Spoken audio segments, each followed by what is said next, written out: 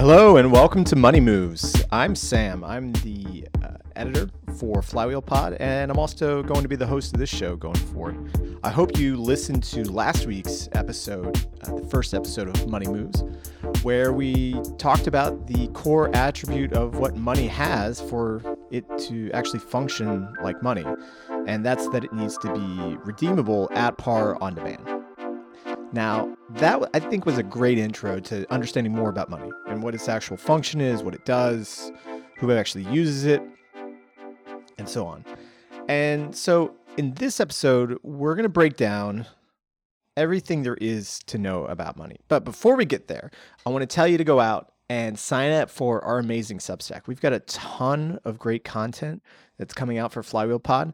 And if you sign up to the Substack, we're going to email it directly to you. It's going to come straight to your email. You're going to be the first to get all of our podcasts. You're going to be first to get all of the new content that we're creating, both for institutional investors, for average retail investors, for pretty much anybody out there that wants to know more about DeFi, about Frax, about the Flywheel, and a bunch of other cool stuff. So come sign up, and let's get back into the episode. The thing to understand about money, right? Once you get past the deep and essential need for it to have this redeemability at par on demand, is that there's a bunch of different types of monies out there. And you may not even really think about this day to day. We just take it for granted that all the dollars that we have in our bank account, in our wallet as cash, in Frax as a dollar peg stablecoin, that all these are always redeemable and exchangeable for one. But we never really think about it. We just take for granted that electronic cash works the same way as the dollar bills in my pocket. So in this episode, we're going to dive into a taxonomy of money. And a taxonomy is a system for classification for any given system, right? So it's a classification system for any given system. In our case, we're going to examine all the different types of money and then ask the question at the end, what makes one type of money better than another? All right, so let's take a look at the different types of money. And we're going to focus on 8 key attributes that every single type of money ever made in existence has. Now, depending on where you are and who you're transacting with and what kind of institution or person you may be, all the money that you're going to use is going to be different. Now, I think the first thing that you should understand is that the money that's in your bank is not the same as that's in your wallet. And it's definitely not the same kind of money that's in your crypto wallet, say as USDC or Frax or anything else. All these monies are different, and we just take it for granted that they're just always exchangeable back to $1. You know, it's like what gives the USDC on Ethereum network the ability to maintain its $1 peg? Well, if you go back to Circle, you should be able to take your USDC, exchange it back into dollars at Circle. But what guarantees does Circle have that they're going to be able to make that exchange? Well, Circle's holding a treasury of assets, in this case, short-term notes, which are debt instruments issued by the government, and they also have cash as well too. So that cash is issued by the government and has the guarantee of the government that it's going to work.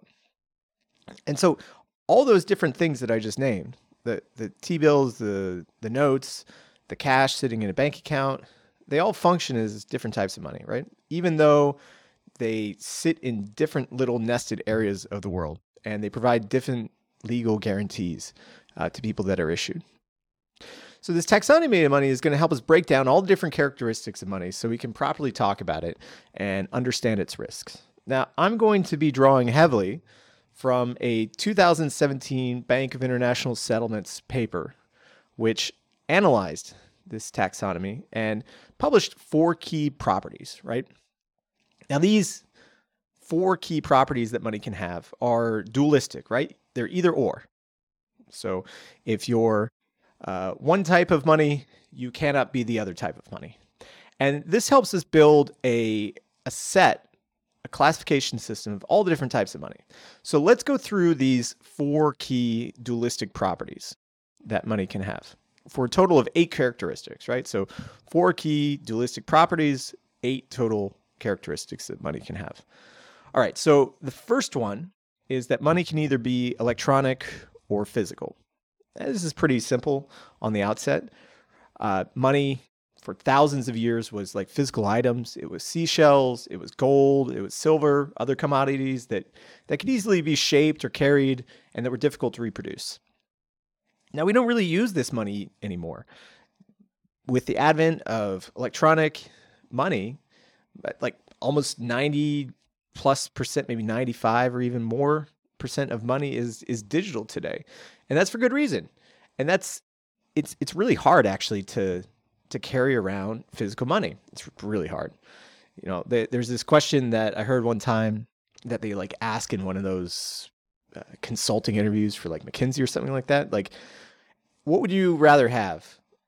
Would you rather have $100,000 now as cash, like that I send to you as USDC, or let's just make it 250,000? Would you rather have $250,000 in USDC delivered to you now, or would you rather have $1 million worth of pennies? Now, I may not be actually valuing this right in the moment, which is okay. But if you think about it, if I gave you $1 million worth of pennies, well, first of all, where are you going to keep them all, right? It's really expensive to house that much currency in one place. You know, you're going to have to take all those pennies. You're going to have to put them in a secure warehouse that has guards. You're going to have to get a bunch of trucks that are made for carrying currency, which are very expensive, to haul this type of money around. And then you're going to have to show up to the bank or a bank or somewhere in the United States that takes these pennies that you have, this like smallest denominated unit, and then is able to process it in large amounts and then give you back some digital dollars. So if you think about it, like the cost, it may cost you several $100,000 just to take all those pennies and figure out something to do with them. And so just for the sake of ease and speed and, you know, you getting out of here and going to do whatever you want with your cash, it probably is just easier for you to take the digital payment.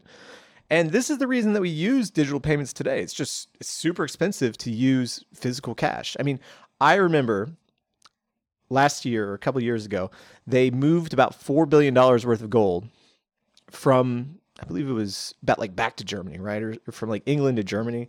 They're doing this transfer. They had to make sure like both militaries were involved. There's like some cargo plane plus fighter jets, all to move $4 billion worth of gold. And I'm sure the collateral of gold as an asset is great. It works really well. But once you get up into size, you got to store it somewhere. And if you want to transfer it somewhere, it's really expensive. So just to wrap up, the first dualistic characteristic of money is that it can be either electronic or physical. That's a really easy one to get. Now let's move on to the second set of characteristics. And that is that money can either be privately issued or it can be issued by a central bank. Now, the money that we use in our bank accounts, that we keep as cash in our wallets, this is all central bank issued money. Most money in the world today that we see is created by a central bank. And this just allows for a single issuer within a nation state to be able to issue the money that's used inside the country and also control it as well, too. So the central bank can pull a bunch of levers like interest rates or the amount of money that's needed for different things like bank collateral. They have a bunch of different tools that allow them to, hopefully in their minds, control money, control the velocity of money, and also control the value of that money relative to other currencies. But sometimes money is created privately. And you may not think about this, but there actually a lot of money is created privately. You don't really think about it. So let me give you a really easy example. When you go to, say, I don't know, like Roblox, right? And you swap let's say Roblox has like $1 inside their economy, inside their game, right? And you swap your US dollars for Roblox dollars, which now allow you to buy stuff within the game. Well, those Roblox dollars are a form of money. right? They're a dollar-based, privately issued electronic instrument that you can use within the game. Now, you may not be able to use it anywhere else, but you can use it in the game, and it's pegged to $1. So in this case, that money that you have, that money that sits in the game, acts as a dollar. It's privately issued. It's not issued by a central bank. There is no, J Pal at the top of Roblox when they're issuing these Roblox dollars. That's saying, oh, you need to issue more currency or de-issue more currency. No, it's a swap that's created when people swap their dollars from one to the other. And so there's a lot of different places that create money. If you think about like gift cards are a form of money, right? When Amazon collects all this money and then swaps it out as gift cards, that technically could be a form of money, right? Because it's redeemable for goods like cash. So it's a money-like instrument. So it's not cash itself, but it's like money-like. So you can redeem these gift cards. And if you look at the balance sheet of Amazon, they're going to have a ton of cash on their balance sheet while these gift cards are still being held. It's just the way it works.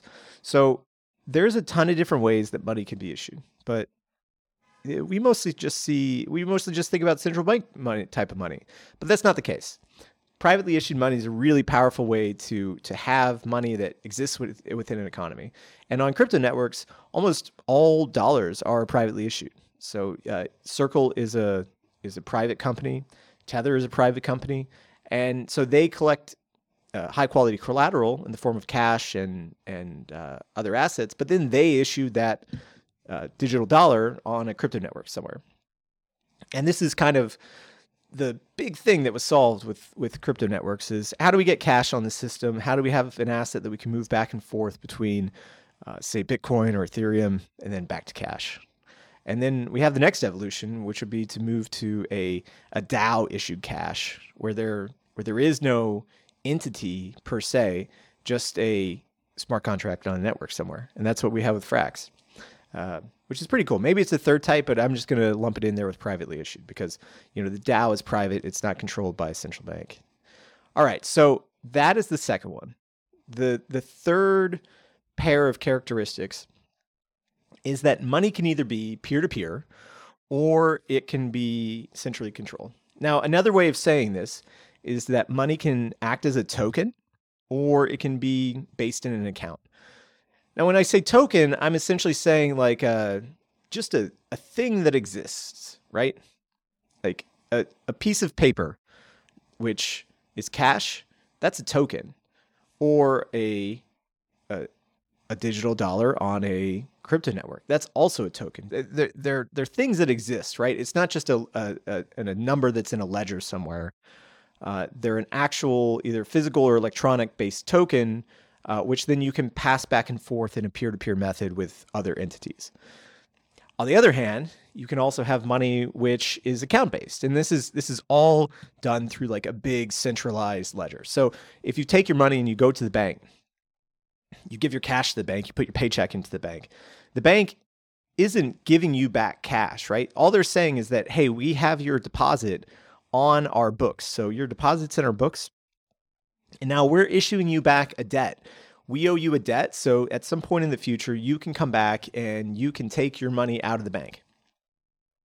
Now, what this means is that the bank has this collateral asset, this cash that's been added to them as deposits, but the bank operates in a way where they can take your money that you've given them and then lend it out to actually run the business of being a bank. So they lend it out, they make some interest on it. And then when you want to take your cash back, you go to the bank, you file a request, and then they give you your money back. It's no longer a debt, and you get back token-based cash. And that's cool. I mean, the thing about account-based, centralized money is that it's really grown to be the core driver of the economy. Banks use it, companies use it. Like when you send your money to Cash App, right? Even though it's a privately controlled entity, and they're taking your cash and swapping it to a debt instrument that they owe you, it's still super easy to use. It allows for you to quickly transfer money back and forth between different people within that environment, within that system. But if you don't want that, if you want to have like a token-based system where you can swap it between whomever you want. So if I have $1, I can go out and I can give that dollar to anybody I want, right? Nobody's going to stop me from giving $10 to a random person on the street. But my bank, because it's centralized, or Cash App or Venmo or whatever, might say, oh, hey, this looks weird. We're implementing risk controls and we don't think that you should be able to make this transfer. I mean, that's a level of control that some people don't want. And that's why they like token-based money. I mean, that's one of the appeals of this crypto money that we have, is that I can send it to whomever I want, whenever I want, and then have legal consequences in the future, right? So let me just take for an example this recent Tornado Cash situation where the US government came out and said that Tornado Cash smart contracts are now on an OFAC list, and it's impossible to transact with them. Well, if I send my cash, I can still send money. I can take my Tether and my Ethereum and send it to Tornado Cash. There's nobody to stop that transaction from happening. It's not a centrally controlled account. I'm sending money in a peer-to-peer manner with a token. It's pseudo-anonymous, right? And it cannot be stopped, right? If I have $20 in my pocket, it's the same as having $20 of either USDC or Tether or Frax on a crypto network. But for me to give it to somebody else instead of just handing it over in a face-to-face transaction, I need an address to be able to send that money to. So the cool thing about token-based money is that it just works really well. I mean, I think that we're all here in crypto land because token-based money seems to be the best type of money out there. It just feels like you're in a new paradigm, if you want to call it. And it just didn't exist beforehand. I mean, they're really, if you think about it, before Ethereum came along and we had DAI and Tether, there wasn't really a way to have token-based electronic dollars because the government did everything possible to ensure that all the dollars stayed within their tiny little system, or if they were privately issued, that they were issued under the regulatory watch of the U.S. government itself. And other companies had tried this before, where they issued these token-based, or like a privately issued digital dollar that's outside the scope and regulatory rules of the United States, but they were shut down pretty quickly. So with crypto networks, you have the ability to engage in this, regulatory arbitrage where, you can stay pseudo-anonymous, you can hold this cash, and you can send it anywhere in the world. And then it's, for some analyst somewhere to figure out what's going on later on. Well, let's talk about positives and negatives. So positives for token-based money is that you can send it whenever you want. It's peer-to-peer. But the downside is that if you get hacked, somebody breaks in or like steals your wallet and you've got $1,000 in there, nobody's going to help to get it back. I mean, there's really nothing that can be done, like unless you know the person like who stole your money. If you just leave cash somewhere, I mean, it's a bearer instrument pretty much. People are just going to pick it up and go spend it somewhere else. So this account-based money that exists in your bank actually has really good consumer protections, where if someone hacks your account, or if there's something malicious that happens to the bank, you can go and typically through the agreement that you've signed with them, you can usually get your money back. I mean, the bank will either insure that account that you have, or they'll do their own investigation and return the money to you. I mean, you rarely hear of people getting like hacked out of their Chase account for tens of thousands of dollars and not getting it back if they weren't responsible in the first place, right? And so, both of these have their benefits. It's just, when you're in different situations, you might want token-based money. When you're in another situation, you might want account-based money. So that's the third one. The fourth characteristic or pair of characteristics is that, let's talk about this. I have this written down as universally accessible or limited access. Now, the way to think about this is more not in like either limited or universal. It's more about like, is this something that exists within a closed system, or is it something that's accessible to all? So like universally accessible is pretty easy to understand. Like if you have cash or USDC or Frax or anything, these are all types of money that you can go and you can use them pretty much anywhere, right? Like I can trade it with somebody else. It's usually freely sendable within that network. Like if I have cash, I can give it to anybody. I can use it at any retailer. If I have Frax, I can go to pretty much any crypto DeFi project and use it there. When I talk about limited access, this is more about an internal system of dollars within an institution or set of institutions or within a business, which is used as money, right? But isn't used by the wider populace. And the easiest way to understand this is that, we have the central bank and that we have these group of banks that sit right underneath it, right? So you have these commercial banks and also primary dealer banks like Goldman Sachs and like Goldman and who else? JP Morgan and really the biggest banks that are on Wall Street, right? So when they transact with each other, these institutional commercial banks, they're not using the same money that we use, the plebs. We don't use that money. They have their own internal system of dollars and money that they exchange with themselves. And this is for a reason, is that they've created an intra-institutional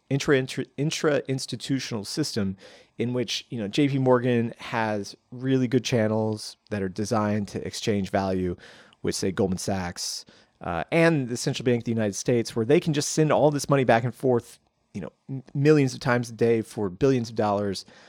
And it's all of this like commercial money, wholesale money is what they call it, within this one system.